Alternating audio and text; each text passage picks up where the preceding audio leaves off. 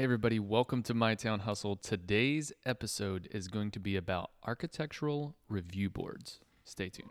Welcome to My Town Hustle, where we take an in-depth look at the people, policies, and processes that make small towns work. Focusing on trends, urbanism, and creative economies, My Town Hustle explores the ideas that make our community special. So sit back and enjoy the show.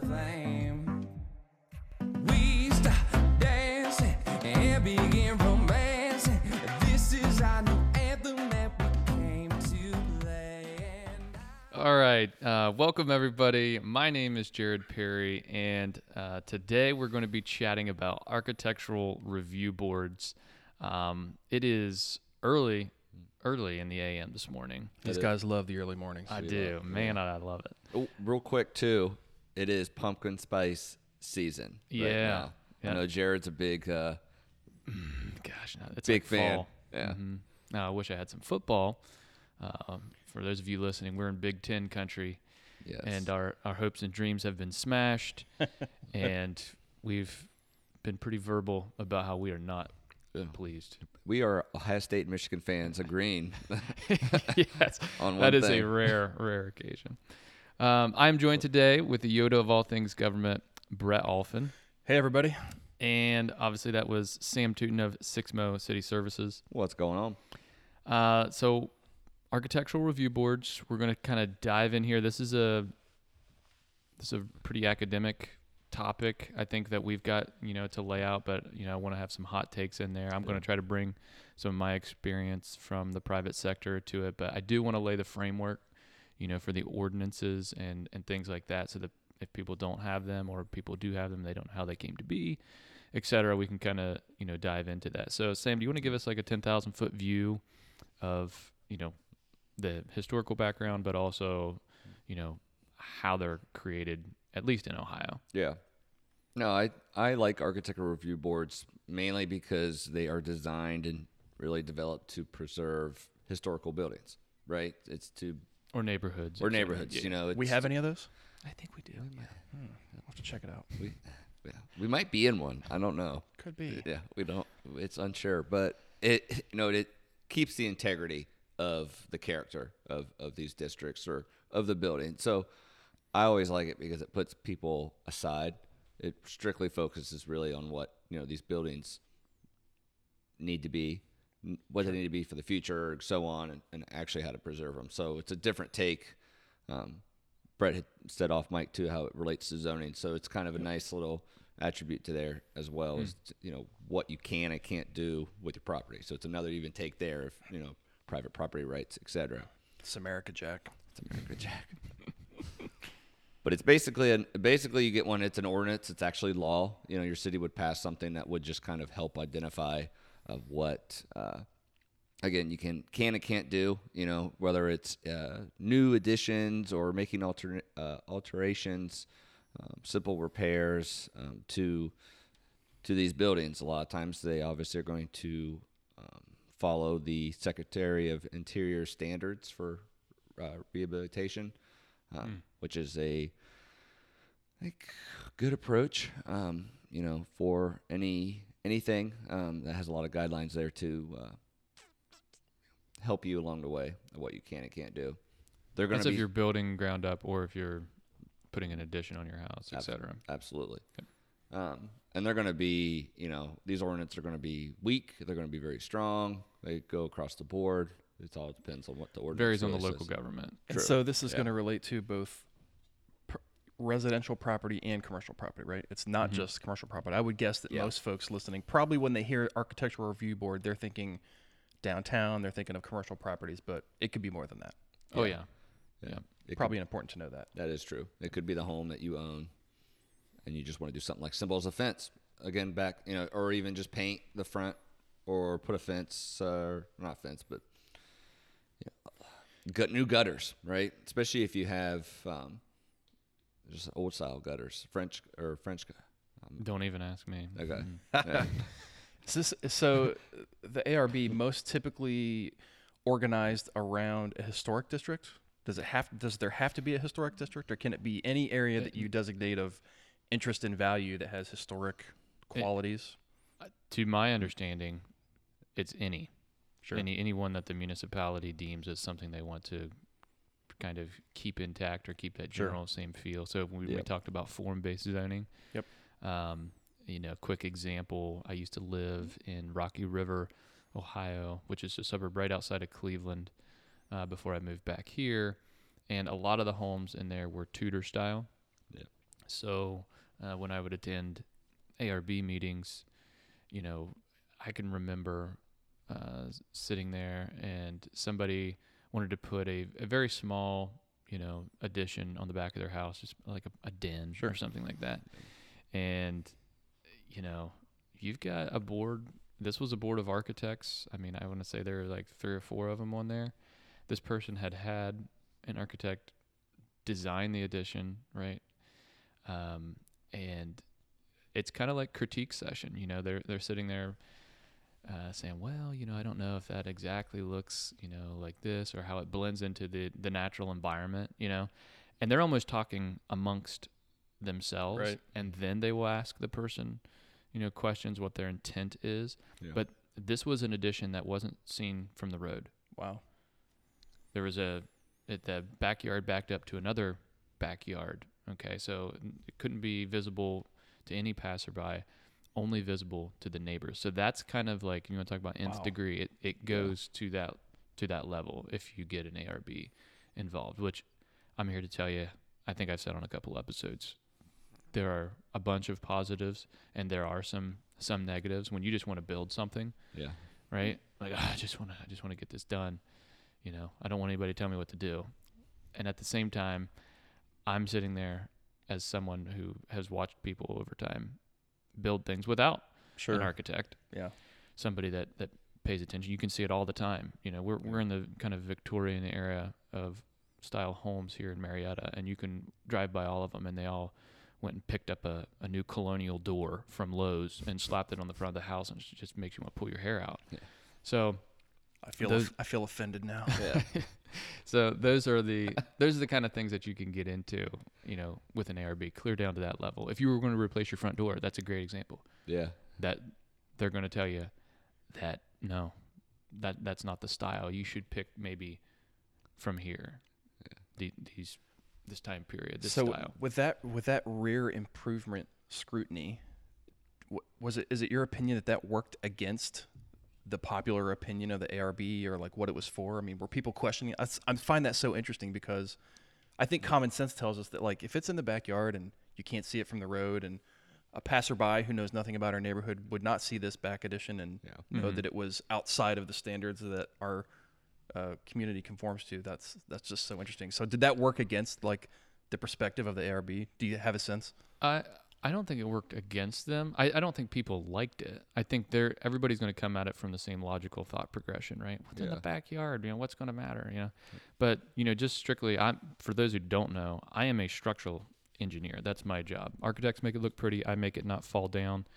But there are things in our code, okay, when we design a building, if a building is sitting next to another building, right? Technically, it's only, let's say, only 3 faces of the building are able to be impacted by wind or something Sure. like that, right? We're not just allowed to only design for those 3 faces. We have to go ahead and design for all 4 because we don't know what's going to happen in the future. If somebody comes along and tears the building down that's adjacent to it, right? Well, now that side is loaded and it was never designed for that. So you can't take, current conditions into account. You got to always just assume that this thing is a box, and Right. unless you're backed up to maybe say a national land preservation or something like that, that's federal land that's never going to be moved. But even then, Still you probably won't have an ARB if you've got that.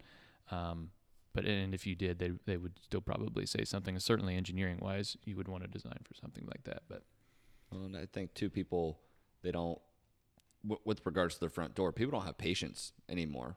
oh no, even if they know they live it in is that district. completely scratching things off a to-do list. We do that in my house all the time. We got a baby coming in October, and like it's nesting. We're in nesting mode, and it's all these to-do items that are just coming up. And if you're not careful, I mean, you want to get them done, but if you're not careful, you'll just scratch the things off. Like, yep, check, check, check, check, check, check, and you don't make any good decisions. You just make a decision to get it done. And you're to your point. I just need a new front door. This one's drafty. Yeah. You know, I'm just trying to live in this house. I'm not trying to preserve this house. Yeah. And that's a completely different mindset. Yeah, that's a great point. But I think that even gets to your question of just how people perceive it. If they're going to perceive something, if it's going to be ridiculed, I guess, on some little thing that they do, they're going to backlash. I mean, they're just going to absolutely tear it apart because they aren't going to want to roll through that red tape just to do something in their eyes so simple and something that they just, again, they probably bought the house for the wrong reasons if they don't want to preserve it. Sure. And they live in a district that they don't, want to help preserve either. But It's interesting. I don't know much about the area that Jared is speaking about particularly, but to think that they care so much about history that they're even willing to regulate backyards and rear structures, I would think of all places, a place like our community that values history, air quote, really highly would kind of be in line with that. So it's it's interesting that a community that has based itself in history, I would argue, has relatively little to no regulation in place around preserving that history. Right. Some place like you're describing, which is probably doesn't have near the like on the book historical value and record, is willing to go all the way down the line with that preservation. It's just very interesting. yeah. Yeah. And, I think there's two forces at play there.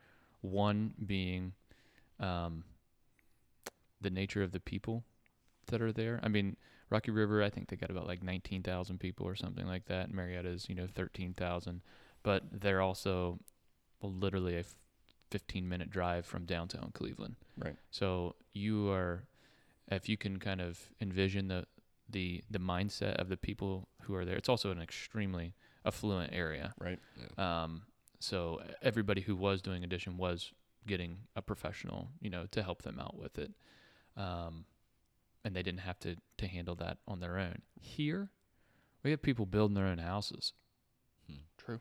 Right? Yeah. And quite frankly, and to some of them, it's been a lifelong dream to build their own house. They've been thinking about how they want to design this, since they were little. Yeah. That piece of property, that's Grandpa's land. I'm going to get 5 acres. He's going to give me that, and I'm going to put my house right there. I'm going to raise my family right there. That's if somebody comes in and says, yeah, no, you can't build that house the way it looks. It does not blend into the neighborhood. You need to have, if you're going to build here, it's going to be, something that would have, been in the area, using brick tones that would have been in the area, or natural stone, because a lot of the stone here was excavated here locally. Yep. Yeah. And you start telling people that, I mean, it is you get out of my business, Sure. Yeah. government. You don't tell me what to do. Whereas in a major metropolitan area, the mindset is a little bit different. It's like, okay, I get it. Yes, I'll comply, And I had it best explained to me, I think, there was an HOA board that was in that. And the HOA was, I don't even know why they did it. It was $100 a year. Like it was basically just like to keep the club going, because it was the first community on the west side of Cleveland.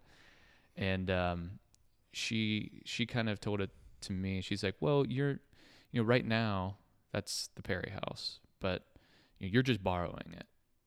Cold. Yeah. Like you're here, and maybe you'll be here for 30 years, but you're just borrowing a portion of our community for the portion of time that you are here, and we want it to be here for future families, to enjoy. Yeah.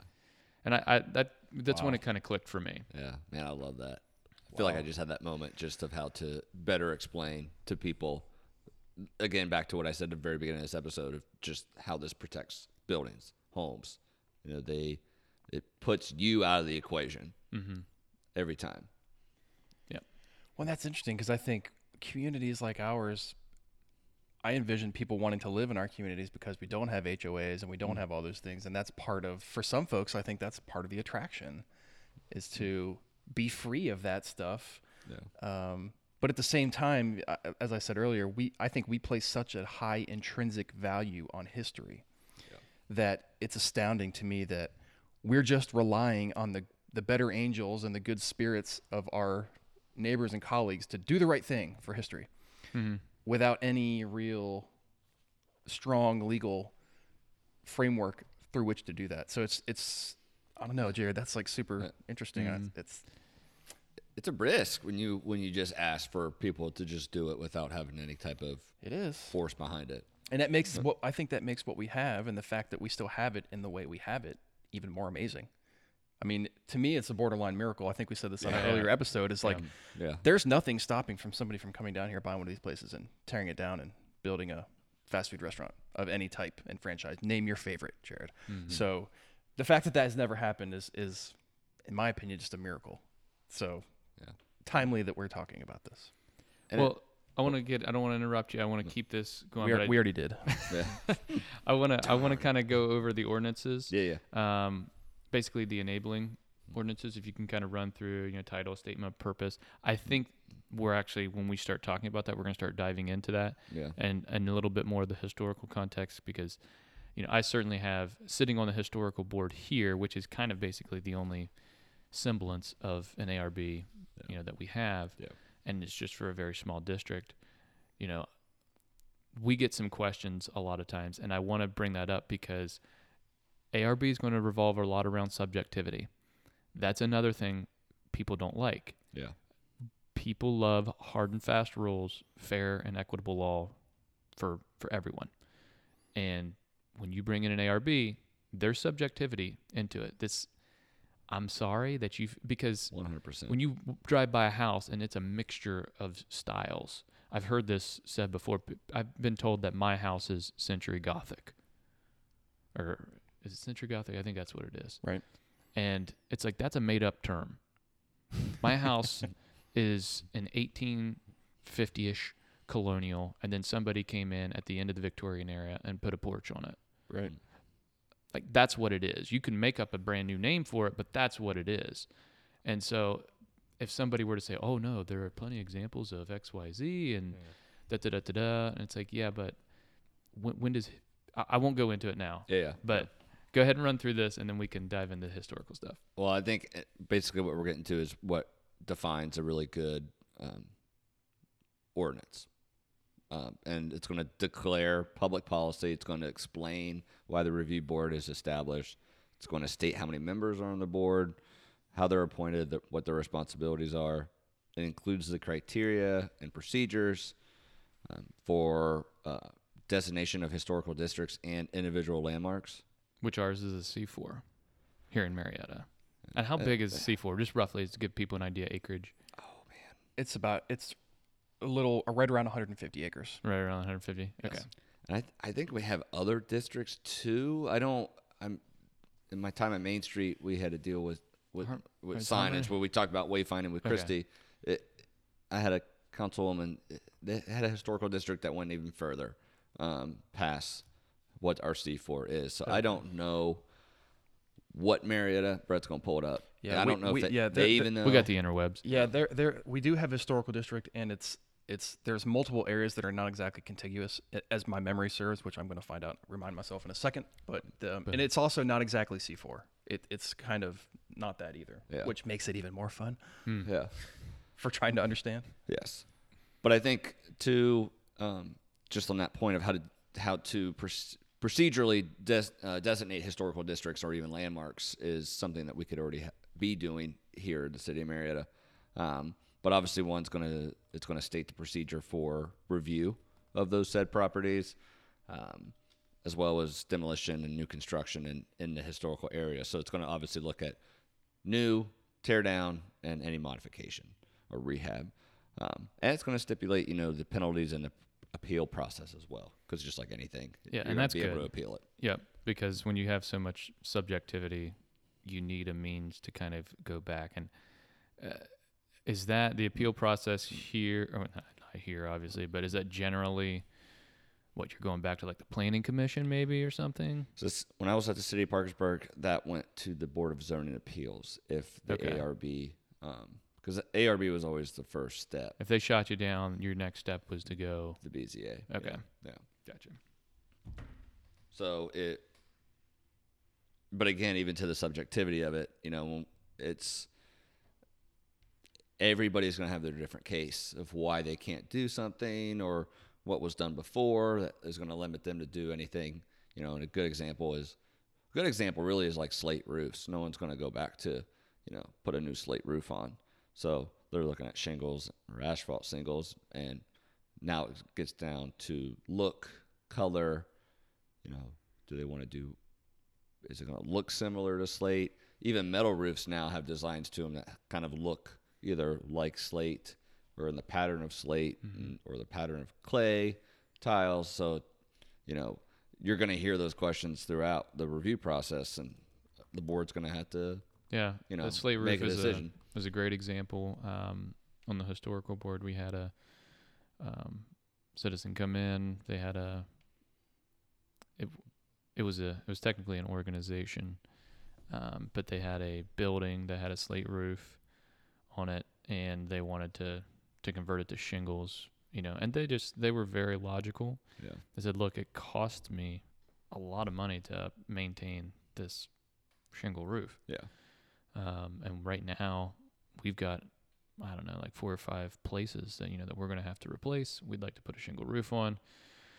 And I think everybody on the board was kind of, in agreement. Yeah. And where it left off was, I just simply asked the question because I like where we can to take subjectivity out of it. Mm-hmm. And I'd much rather err on a mathematical formula that says if X, square of your roof is deteriorated, from a shingle roof, then, and it cost you, a certain percentage more. There's already provisions like that in the historical application that you would have to fill out if you're in our district. Yeah.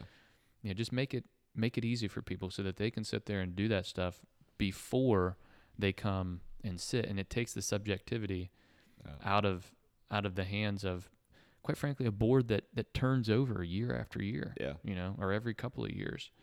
So your subjectivity changes. What your neighbor got done, you might not be able to get done if you do it 3 or 4 years later, because it's all about the subjectivity of the people on the board at that time. Especially a small town where they may know you a little bit to know maybe that you have the means to do, really what down deep they want you to do. I know I can push them a little bit or push her a little bit to spend the money and do it, and that's unfortunate because that part's part of the equation. That's also not fair and equitable treatment under the law. No. Yep. What about minimum maintenance? For places inside of the designation of an ARB, is there any sort of? I'm assuming there can be an ordinance that would require somebody who has a certain home to maintain it outside of what, say, a normal municipality might have, especially if it's a historical home. A lot of times I think they do. I don't know the severity of what they. So a separate ordinance in your city could be like your lawn. If you have, if you actually have. I was thinking more like fascia boards up around the eave of a home, things like that. So a lot of times, those in historic homes, they're wood, they're painted, they get damaged a lot. Is there any sort of, but again, I guess not in Marietta, obviously we're a complaint basis, but if somebody's out there looking for it, I didn't know if you had any experience with that. I don't personally. No. Okay. Yeah. Does some of that stuff fall into the exterior property maintenance guidelines that communities would have? Maybe more generally than historic, but maybe that's wrapped up into exterior property maintenance code and those types of items. I think that's probably where it falls for most communities that don't have the underlying historical perspective. Yeah, because I think if you buy a house that's on the registrar, like at that point, you accept risk before you buy. Hey, you're not going to be coming in here and painting this house hot pink. Sure. Yeah. Like your options are limited as owning it. Like it's a piece of history. You're not going to come in and blow out walls on the inside and whatever. It's going to be chopped up like it was, in 1840, etc. You're not going to be rewiring a whole bunch of stuff. You're not going to be, renovating kitchens. See, I don't think you have. If you just own a home on the historical place or that register, I don't think there's any. I think you still have free and clear to do whatever you want. Really? Yeah. If it's listed on the National Historic Register and you do modifications, there are guidelines. If it's Okay. listed on the National Register specifically, like if the Perry House Right. was on the National Register, there are things you have Yeah. to comply with. That Okay. most people don't fall into that category. I mean, there are historic properties. I mean, you can Google and see the individual Yeah, properties. if but you've most- got yeah. a plaque, that's really what Correct. I was Yeah. getting at. Yeah. If Okay. you if you No. got a plaque, or we've Yeah. got signs out in front of some of the houses in ours, you can't just willy nilly go in and make changes. It's somebody is reviewing it, probably a federal architect somewhere. Is that complaint based though? If you don't have a local ordinance that would I think it's even help federal. I think if you buy it and it's on the Well, register, I what- don't know this for sure. So No, we I meant like fact check that, I meant in but- terms of complaint base. I mean, how are they going to know? You shouldn't, but how would the federal government know that you're going to rewire your house? And it's on the registry. Well, what you hit on there is the Or- key I question. think maybe when you sell it. Yeah. I mean, there's always a disclosure statement, but okay, I don't know. so it's yeah. Well, the key question that you're raising, Sam, is somebody who really cares about it will do it right. True. You know what I'm saying? Yeah. Like we're saying earlier. So somebody who really cares will do it. Somebody who is borrowing the house from the community for a period of time and is checking off their list, they will do whatever they need to do. Yeah. So here's the description of the historic district in Marietta, and we'll put a link to the map in the show notes. But I won't say all the street names because to most listeners that won't matter. But what I will tell you is this: the district itself encompasses over 900 acres and includes about 2,000 properties. And we'll put a link to the map in the show notes so folks can see what it looks like. Oh wow. Yeah. And now the historical board, we're only over the C4 district. Sure. So there are other historical parts of Marietta, but we only have authority, if you will, in the C4, which is a commercial district. Yeah. Can you talk maybe a little bit about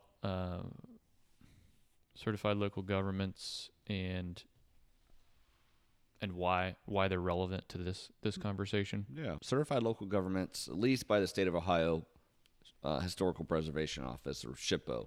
So there are certified local governments out there that are allowed, or I guess I should say, are qualified for grant funding that has been given to states from the federal side each year. So I know in Ohio, typically like 10% of the historical preservation funds that the state receives is set aside for these governments, and it's roughly almost $100,000 probably a year to identify, historical resources, either through surveys, nominate eligible properties to the National Register of Historical Places, further communication on education of historical preservation, preserve and rehab actual historical properties. So, it's a nice incentive, and one of them is having this an ordinance. It's obviously to have a program, and I think the board that you sit on is a good example of what could be done outside of the ordinance aspect of this, that is actively trying to put places on the list, or to put a stake in actually properties that need to be rehabbed a little bit through maybe outside projects with developers or public-private so they could come partnership. alongside a building owner or property owner and say, hey, we've got this funding. And I'm sure it's no Yeah. different than when Main Street does. They do some like facade Sure. repair grants or whatever, and you apply. You Yeah. know, maybe sometimes it's like, I think like they did $3,000 for painting or something Yep. like that. Very similar process Yeah, for that. which they use the interiors standards for those guidelines of that grant application. So Well, like Sam was saying, this is your, being a certified local government, right? That's your first step in accessing these resources, the technical assistance, the other support that you would need to really successfully implement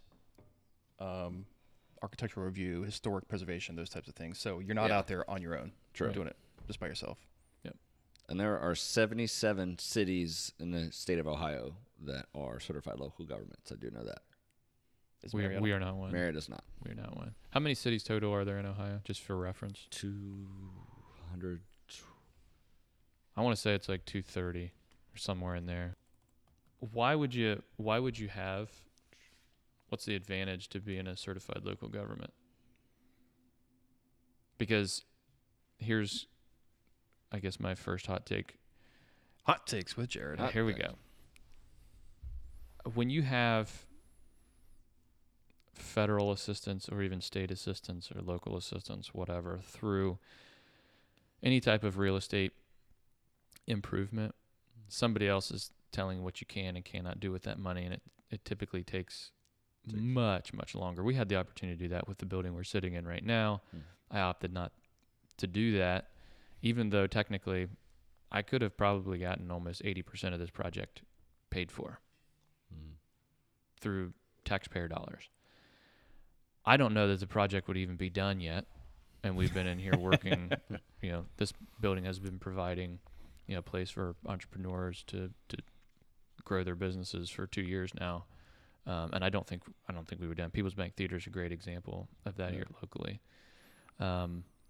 So I think you got to fall into two categories if you want to have something like this. One, I think you've got to be someone who doesn't have the money, quite frankly, to do it. Maybe you've got 20% of the money. True.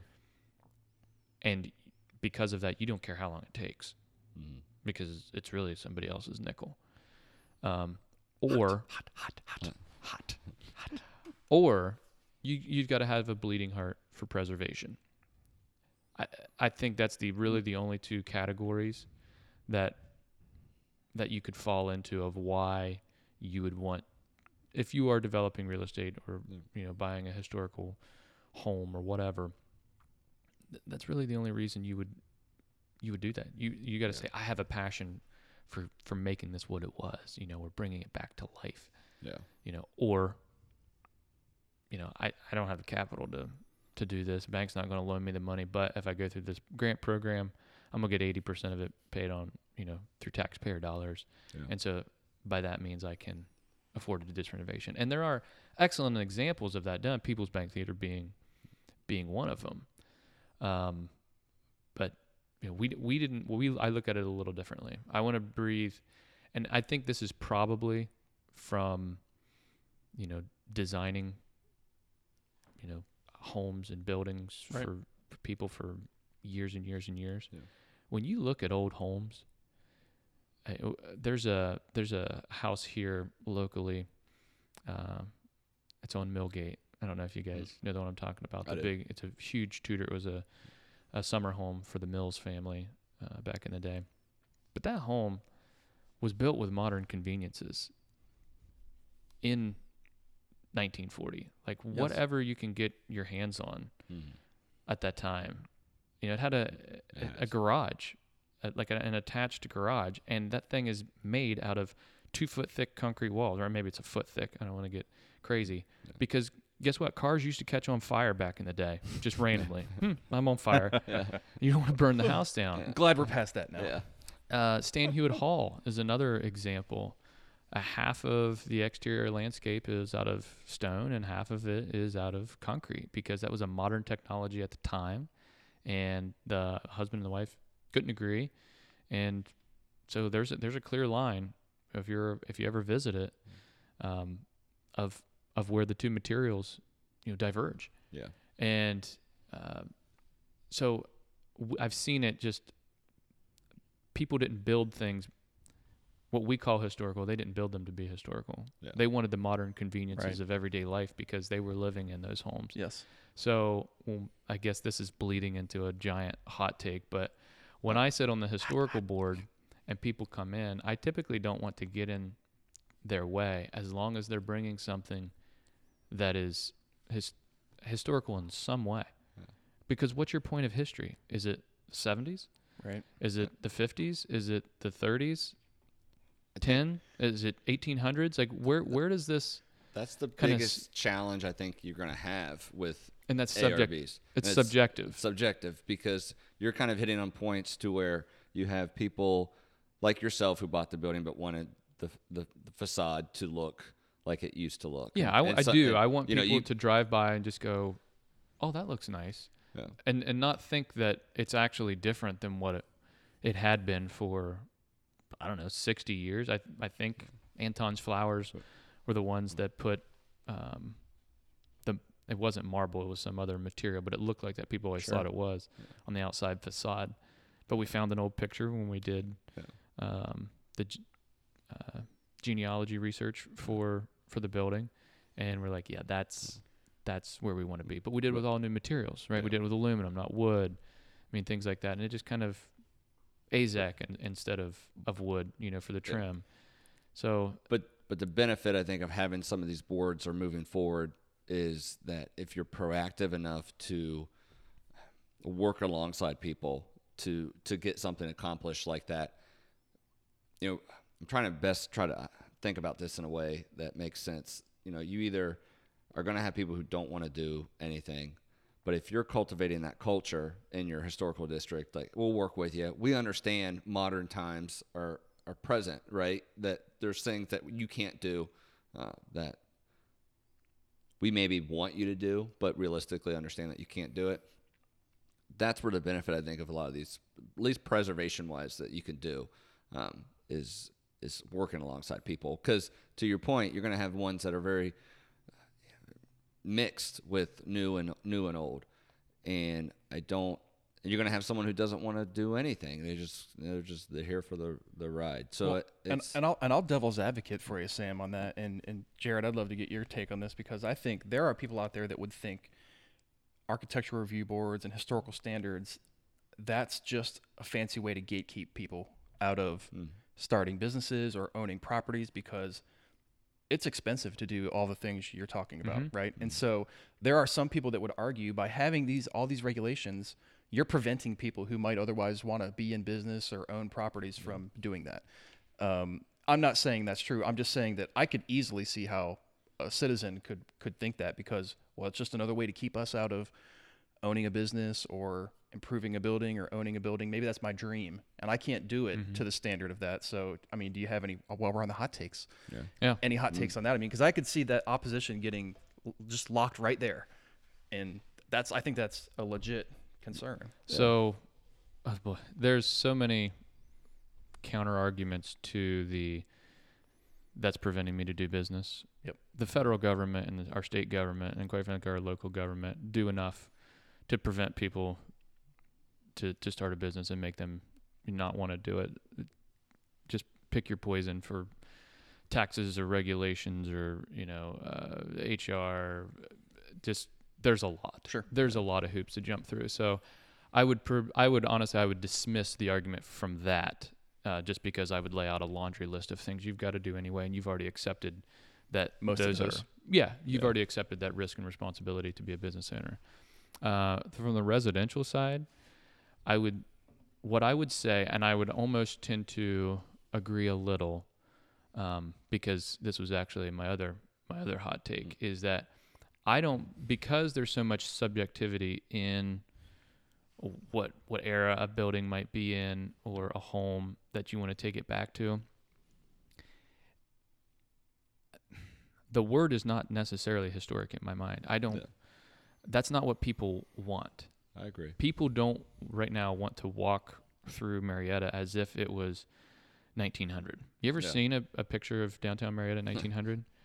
It's not the vision of what people have that they want for downtown main streets in America. Yeah, I agree. It was all industrial, all of it. I definitely love the word preservation more so than the word historic. I think the word people want that should come out of their mouths is charming. I've said Marietta, its number one asset is that it is a charming town. Yeah. When you see these neighborhoods that have these homes that have been maintained and these things, they don't have to be of the same style or era. Mm-hmm. They're going to go back and forth, but they're whimsical. They're charming. Mm-hmm. That's really what gets people like, man, I want to live here. I want to be downtown. Not, when you see pictures of historic Marietta, I mean, it was a rat race. There was signs, perpendicular signs, which you're not allowed to do anymore in Marietta. Giant flashing, signs. We talked about, electronic billboards have made some weird 90s comeback. to Marietta right now. But Popping up. those things were there in the past. They are technically historic. What you're doing is you're taking bits and pieces and parts of history that you enjoy the most, and you're saying, yeah, I want that. And that is not historic. You're saying, I want it to be charming. So if that's where I think an ARB is more suitable than, say, a historical preservation board. The only reason we have one is because we flood. Yeah. And it is, right, wrong, or indifferent. If you're going to renovate something in the floodplain, in order to get flood insurance, you're going to have to do it, make sure it looks historical. Yeah. And there's no skirting around that. I've done projects in my day job in communities that were flood recovery projects, Jared, and I can think of one in particular here in southeastern Ohio where there was a parking area that had a flood wall, but the flood wall was like historic masonry and stonework. And so when it came time to remediate that after the flood, the Historical Preservation Society had to come in and approve the tuck work, the point work, the mortar that was in there, because it had to be consistent with the materials that were there. I think part of it was because modern materials don't mix well with those old materials, so there's other detrimental things happening. But I just thought it was so interesting because they were like, no, this is the mortar right here that we're going to use, and your tuck pointing process will be like this. Yep. And it was just fascinating to see that. And so, And when it's done, it looks like it's cohesive. Sure. Every single person listening to this podcast right now has seen the opposite of what Brett is talking about right now. You drive by a brick home that's maybe 50 years old, and you'll see like one area maybe in the corner of the house or near the chimney where somebody, the mortar has cracked, over time, and somebody went in and replaced it, and they didn't use the same mortar color at all, and it just sticks out like a sore thumb. You can tell exactly where the crack was, right, because they used this, it just drives me, this cement gray mortar when everything else is a sandstone or a river sand type color. And it's like, But you get that in a tube from Lowe's, and your list is done. So this is all begging this question to me, and Sam, you're the editor, so you can decide to keep this or not. 'Cause I'm going to put Jared on the spot because this is so interesting. So I'm thinking about your comments earlier. So, and this building, I think, is such an interesting topic. When you were doing this project, how much of that historical measure was on your mind? How much of that was really intentional? Because I'll just describe it for the listeners that are listening. Obviously, you can't see what I see, and maybe we could put a picture in the show notes. But just go to inkswell.com, INCSWELL.com, and there's photographs. So we're in this building. It's beautiful, wide open spaces, exposed brick walls, high windows, tin stamp, ceilings, 16-foot ceilings. Right, and so it all has the appearance of historic. And so I'm just curious, as you're facing this project as an investor, how much of that is on your mind and how much of that is intentional? So there was a lot from the outside, and from the inside. You're staring at brick walls. These were covered in plaster, Jack. It was historic to have plaster here. Sure. And if I would have took historical dollars, you'd be staring at plaster walls. Yeah. And somebody probably from Columbus or somewhere else that has the skill set to renovate 1875 plaster would have been there. What a vocation. Yeah. Is horsehair still available to mix into the plaster? I don't see it at Lowe's Yeah. or your favorite But department store. You know, the I don't. the front windows are the original windows. Egress is different. I mean, we had to do what we had to do to comply with modern day code. Yes. And, I didn't want to put a fire escape on the front. I think we've talked about that in another episode. So We've definitely talked about it off mic a lot. yeah. So the use of the building also came into play. I wasn't going to do that to downtown. Therefore we couldn't have residential up above. So we kept it, office space. This trim work that you see on these windows here, that was not there. It was a very basic trim work, but those windows over there, that is original. So we had the carpenters, and that's very ornate. Mm-hmm. So we had the carpenters recreate that over here on these 3 windows. Sure. The ceiling is actually, it looks like a tin ceiling, but it's PVC. It's also 16 feet in the air, so you get the luxury of it. You know, you can't really. It's what the artist will call suspension of disbelief. You look up there, you see everything else is old. You just assume it's tin, but Yeah. you know, in 1875 they didn't have these things called cell phones, and tin ceilings. They don't give a rip about your cell phone signal. Okay, so again, modern day Yeah. conveniences, but it took some doing. Like those strips that are in between, we bought, you know, the PVC strips that have the look-alike nail heads in them, and again, they're far enough out of the way that you don't see them. These are heart pine floors underneath this carpet tile. It pained me to put carpet tile over these, but Yeah. could you imagine, Sam, being down on the second floor of the building when some people are walking around up here on hardwood floors? Yeah. How that would sound? That'd be Like, you couldn't have the use that this building was going to have in order to do that. yeah. You know, I still go back and forth about the front windows because our conference rooms for the building are in the front of the building. And we're in Southeastern Ohio. People like big trucks and no mufflers. And sometimes you are in there and it's so loud for so long. There's a stoplight out there. That is the most truest thing we probably said in this whole episode. Oh my. They get all three gears, you know, until they get to the next stoplight, and you just got to stop talking. So it was done. So what you did with some intention, I think, is what we're Oh, what you're getting at. 100%. And I think the result You want to respect history, delivers on but I'm that. not going to be chained to it, But because I'm serving people today, sure. you know, and a collaborative workspace inside of a place like this. Second floor. This used to be a wood shop. So the first floor was where they stored their materials. The second floor is where, or their showroom, excuse me. The second floor was the woodworking area. So we actually tore out an exhaust fan on the second floor that would pull all of the air, sawdust and all, out the front window onto Front Street. This thing was, I couldn't wrap my arms around it. It was huge. Right. rain and sawdust. But yeah, Nice. exactly. What's historical? Well, what's historical is if you were walking down Front Street in 1920, you're going to be covered, your wool suit is going to be covered in sawdust if Fresh you walk by coating. this building because people were working in here. Yeah. So it's a different mindset. And again, I don't think people want, I mean, we've got conversations going on about the port over here, the Army Corps Oh yeah. Yes. port, that people are like, man, that's the most prime piece of real estate we have. It's also historical. Sure. It's been there forever, yeah. and we want it out of there. Why? Because it's not charming. I can't utilize it. I can't walk and sit along the river, and there can't be a restaurant right there, or businesses, or offices, or residences.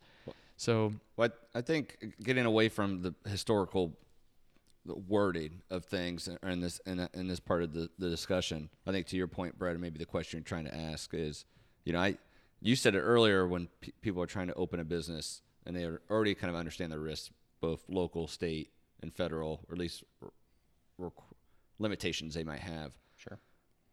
You also realize if you buy property in a historical district or in a district that is charming, like downtown Marietta, there are some implications there too that you are going to want to try to do something that's a little bit similar to the area. So for him, he wanted to do that, but there's nothing stopping anybody from just who didn't want to do that. So I think these ordinances kind of help again protect the charming aspect of it, and the question really is to what severity do you allow that to happen or not happen? So Are you going to be very restrictive and you're really going to force people not to do it because they're not going to want to spend the time, like Jared had mentioned in his particular case, or they are going to go into it, wanting to make this? Because I think really what studies have shown is that, districts, they do hold higher property value. They have less property decline. They're more walkable. They have a great sense of a community. So by helping to keep that charm in whatever manner you choose to do so in your ARB or any ordinance is going to go a long way to keep that sense of community. And I think that's really the question or the point I think I would want listeners to have is that, this is an avenue to help keep, because we're people across the nation listening, are in small towns. They have probably charm throughout that they would love to have protected. And it's just one measure for them to be able to keep that. And I think that's the answer for me, Sam. And I think that's probably the best way to sum up the whole topic for me is I just personally not to choose to look at it as a set of restrictions with which I must comply. I like to think about it as the tools that are in place to assist us in keeping the things we care about the way we like them to be. And so I think of it more as a tool set and guidance that's trying to help you. Now, obviously part of that help is like, don't go off the rails, right? Don't go all the way off. Yeah. So I think if we could move the conversation just in our communities around the assistance part and the guidance part to help preserve all the best things that we love and care about, that's probably the best way to move the topic forward. Because we can even say about Marietta, although we've done a very good job in where we're at, we've still lost a lot of things. Sure. So, looking at this where your example of that lady who said, I'm just living here. Marietta's old, way older than me. It's going to be there way after me. And that's just the best, I think, perspective to look is how do you keep some of that alive? Agreed. Yep. Well, I think that's going to do it, for this episode. I do want to, do you have any examples of, an ARB community out there that perhaps people can go look at? Man.